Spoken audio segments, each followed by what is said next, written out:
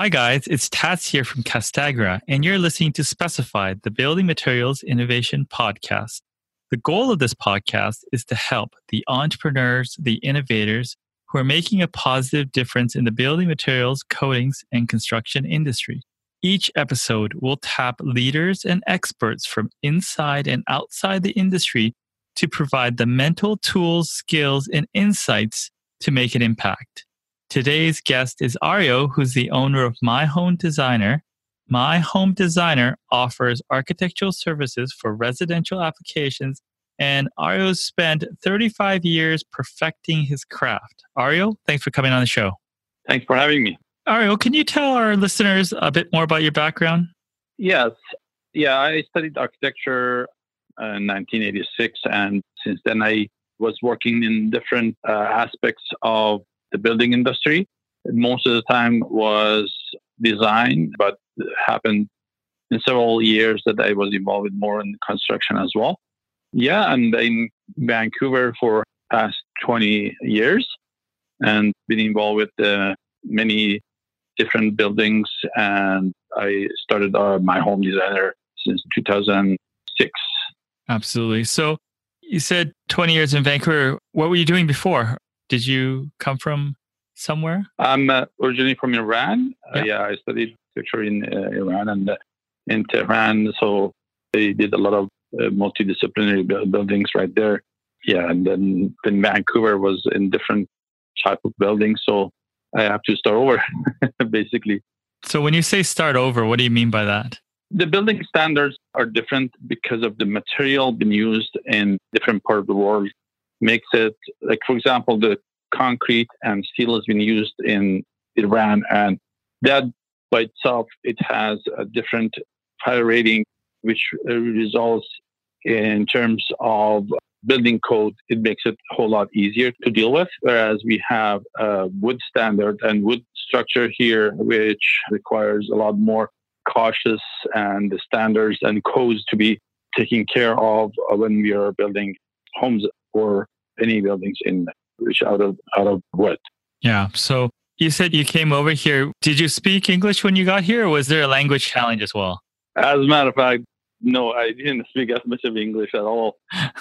My second language at the time was German, so it took me 6 months just to forget about my second language and start over from scratch to learn English. 6 months? That seems like a pretty fast time to pick up a language. What did you do?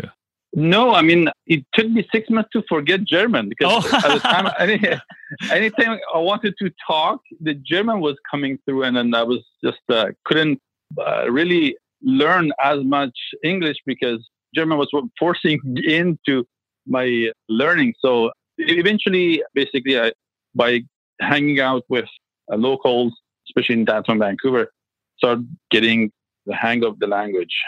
You describe what you mean by hanging out with the locals. What were you doing? Like gathering places, going for pottery classes, I don't know, gyms, parks, anywhere, especially in summertime in Vancouver. It's just beautiful time to be out there, outdoor and do activities, and whatever opportunities comes in, start a conversation and picking up slang, picking up the words, all that kind of things. I mean, it must have been very tough because, if I think of myself, if I was just dropped in the middle of a situation where I didn't speak the language, I'd feel very intimidated in that whole process. It was. Besides that, all that kind of things came with a different expectation, with different life standard. And then all of a sudden I come here jobless, wasn't able to communicate. And at that time, 1990s, the work in architecture was very bad and it was not easy to find any jobs. So it took me quite a bit of time to adjust with the lifestyle. Because you're back originally where you're from, you had a very steady architectural job and you came here and you essentially had to start from scratch. Exactly. Basically getting training, going to the BCIT, especially getting some courses through like BC building codes and some CAD related programs to update my ability and learn new techniques and all that kind of things for the workforce in Vancouver. How did you catch your first few breaks? Obviously, you were learning these. Who gave you a chance? How did you kind of claw back into this? A couple of architectural firms, they had some opportunities that they were open for newcomers. Then basically it is good for them to get some force from other countries who might have some fresh mind. And at the same time, they don't have to pay a lot. So, yeah, that was a good chance to work with several different firms. Besides that, the timing was very bad. So any firms that were hiring, they couldn't keep the employees for so long because there was not enough jobs. So after we finished the project, immediately I was looking for another opportunity because I knew I wouldn't be there for so long. So I was lucky enough immediately right after I finished the project, I was able to find another position in another firm. Well, how long did it take you to get established in a more steady situation? I worked for almost 14 different architectural firms during the 7 years that I was working for different architects. Basically, sometimes I was working for 2 or 3 companies at the same time, either part-time or contract-based, working from home. I was trying all that kind of different things to be able to not only support with the family, but even learn, because each type of building that I was working, they had different standard, different requirements, things that related to each building, like residential or institutional or commercial. Each of them were different. So that was intense time that I basically forced myself to go through to be able to understand the building standard in BC. Now, listening to what you're telling me at this point, the word that comes to mind is resiliency. With what you've done, where do you get that from?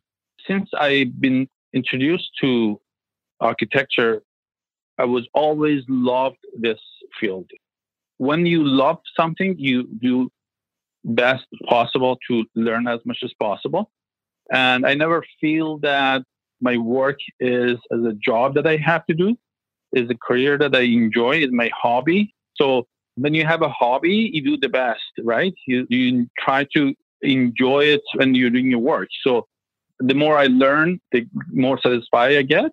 So that's why I keep continuing learning. Absolutely. I guess it makes you great at your job. Now, a lot of people are trying to figure out where they fit in and what they love. When did you discover this love of architecture? That's an interesting question. Back there in Iran, we have to write an exam to get into public universities. And before I've been introduced to architecture, I liked petrochemistry and I wanted to study that. But when I was writing the exam, I got basically the tests for architecture. And then from the time I just got introduced to that, I fell in love with it. And I answered those questions instead. And I got approved, got accepted, and started my journey. Absolutely. So you started your journey, you work for different firms, and then you start your own firm. What prompted you to do that? I think every person has different personality, and some people born to be self-employed. And I believe that is my destiny as well. I'm more of entrepreneur that want to take care of his own life by himself. So I was always wanted to have my own company. Even back home, I didn't work for so long for other firms. After couple of years of working with different companies, I opened my own company back in Iran as well. So that 7 years of working here in different firms gave me the confidence that I can start my own, because otherwise it wouldn't be possible. I had to get some local experience and knowledge. So that basically comes from the personality that I have. Makes sense. And with your own firm, was it smooth sailing, or did you face some adversity as there? Never. It's always challenges. Of course, when you have a goal that you want to improve your target every year or every 5 years, there's always challenges. You always try to aim higher and higher. So, and that is the beauty of the life. You don't want to sit, relax, and just get along with the boring daily tasks. So that is my passion to every several years to aim for higher goals and get better. And as a result, I not only have to educate myself, get to better standards and get a better, higher services for different clients. So I always increase my limit to be able to serve better clients. Perfect. Now, you talked about architecture, and what I want to ask about is what are some of the trends that you're starting to notice out there with architecture? Since 2006-7, I've been introduced to green initiatives and basically environmental friendly initiatives. And from that on, I was involved with Build Green and HOT 2000, a lot kind of standards. And now we are seeing the new trend with Passive House, which basically another type of standards for high efficiency buildings. So regarding the building standards by itself, they are all getting better in quality. Remember, 10 years ago, we used to drive vehicles that they were on that age. Vehicles and car companies improved their performance a whole lot. But building industry didn't as much. So building industry is trying to catch up. And the only problem we have is to let people know and make this announcement to educate the public to understand that the higher price that they're paying up front for a more energy efficient and higher performance homes, it will pay off in the long term.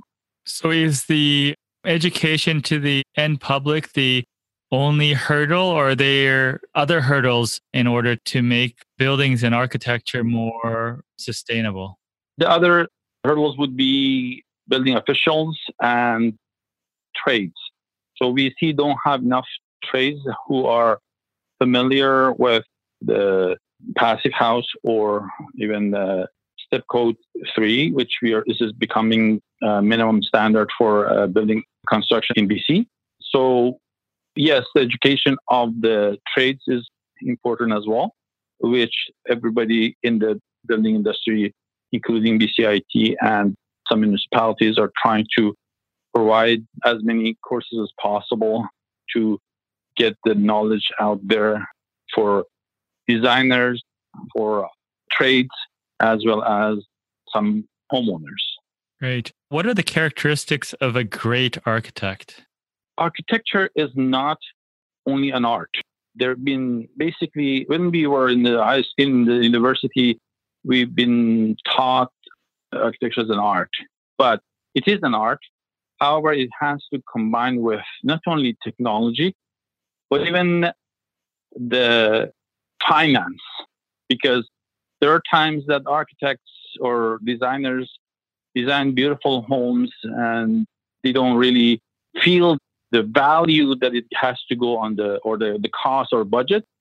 And then the homeowner has to pay for it, which they might not even budget in first place. So this is companionship that they have to understand, that it has to make sense for the client as well.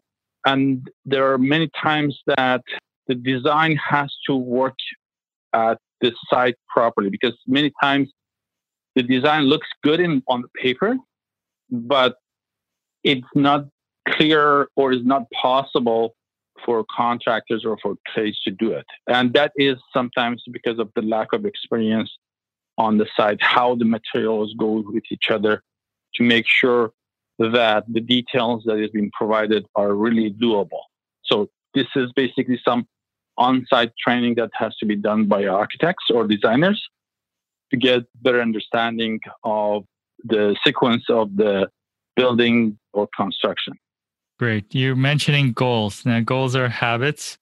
Now, you're achieving goals all the time. So what are your top 3 habits or routines that are helping you reach these goals that you're setting? These habits would be waking up in the morning early. What's early? What's early? Early is 6:30. That is for early for me. For some people, especially in the trade, early is like 4 o'clock. Yeah. So yeah, but this I start my job around 9 o'clock. I have start 6 o'clock, 6:30, and even sometimes 5:30, depends on early meetings. And meditation in the morning, and reading. And my basically first most important part of the habit is affirmation. That if I have a goal, I have to repeat it to myself, either through meditation or even when I'm driving, to make sure that I can achieve my goal. If I don't repeat it to myself, the universe doesn't make it happen to me. So it's not just having a goal. You have to have it happen as well, right? Absolutely. So it's become a little bit more philosophic now. Now, with reading and these habits that you do, you're obviously improving yourself. And if someone came to you that had no architectural background, they're brand new, and you were going to dispense some advice on how they should sort of learn up and get the most out of it, what would you tell them? Okay, that's a good question. So basically, I want to understand that I got the question properly. So if somebody just came up from school, want to start an architectural career, you're asking? That's right. Okay, the way that I started at that time was the routine. I'm not sure if that can apply today as well, but that's where they made us to start with from scratch drafting and learning the skill of drafting, which basically helps you with starting understanding of the basic standards like the door sizes or hallway sizes or the location of the windows, all that kind of things. These are the minimum things that the first you're going to start. But for a successful designer or architect, I really recommend to find a way to have some hands-on experience, to know how the construction is built, either with some internship or however it's possible, going to the job sites to see the process from the digging the ground, pouring the concrete, all the trays, who comes first, who comes the second, the next. All these things really helps the architect to understand when they're designing, even this is not just for new construction, even for renovations. It is really important to know, because at the end of the day, no matter what you draw in the blueprint, it has to be built. It has to be understandable for a builder. It has to be understandable for every trade. And they might understand what you're drawing, but if it doesn't make sense, actual work, it will not be an easy journey for the trades either. Makes sense to me. So as part of this process, this, I guess, student or someone that's new to it will have to read books and follow people. What names come to mind as people that are doing it correctly? Could be current or it could be past to you. I've been working with some architects in past, like graphic architects. Now I have entirely different feel from them, but in general, I cannot really give you a clear answer because the world is changed for me right now. I'm not really looking for mentors anymore. I'm more looking for the industry leaders in terms of the innovations, not just for the design, but building technologies. Like, for example, people who provide new methodology for making insulations or having the building envelope to be better standard or better quality with minimizing the CO footprint. These are the things that I look at more in my universe, because especially when I'm working on the single family residential, it is become a cliche. It's not a whole lot of innovation in terms of the design anymore. Many people trying to follow some specific design, and even the clients is not easy to lead them toward a specific design.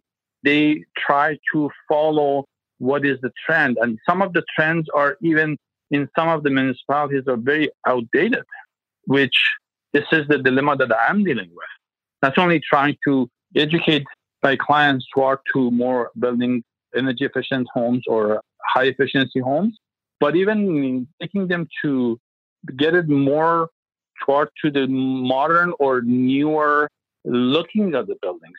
Some of them just go and look at the neighbors and want to see what the neighbor did, and they want to repeat the same thing, which that is my challenge now. Within that challenge, have you found anything that's successful to convince these people to take a bit more of a leadership role and try different things? That is the ongoing challenge. There are times that I can be successful. There are times that I cannot. Either I lose the client because they want to move forward with another architect or designer who just basically does a cookie cutting type of project. I lost several projects because I'm not a cookie cutter. I try to design the way that it not only matches my client's necessities, but even the design that is, entirely is mine. I don't want to copy anybody else's design. Makes sense. So I know design is a big part of what you do, but I think you're involved in some nonprofits as well. Can you talk a bit about that? Yes. My wife is originally from Mexico, and she runs an association which is helping new immigrants, and I help with that as well, who basically want to settle either for job search or looking for getting to the family doctors or this kind of things, getting basically information out there through certain medias that, especially in Spanish, even though our media is bilingual, it helps mixed families as well. So yeah, basically it is a media that helps newcomers to know better where to get what they want to. The same things that everybody, like I said, myself, when I came, it was really hard for me because at that time it was a lot less information out there for newcomers to know where to get their, for example, their social insurance number, where to get their health care or this kind of things. So now is a lot better, but that is what we do, basically offer some services, different every year, different topics. Great. So is there anything I should have asked you but didn't? All I can say is I'm always open to challenges of design for clients that want to something extraordinary. And I don't mind to go extra miles to find the right solutions for them. It's not in my nature that to work only per hour. I always want to make sure that not only the customer is satisfied, I will be satisfied if I can get something more than that the customer asked for. Yeah. So this is something that this is my desire. Very good. Exceeding customer expectations. Exactly. Ario, thank you so much. Thanks for your time. And that's it for today. And I want to thank the listeners for listening to Specified. And I also want to thank the listeners who are working hard each day to make the world a better place. And if you know anyone that would benefit from this episode, please forward it along and send me a note or drop me a comment if you have any feedback or suggestions. Talk to you soon.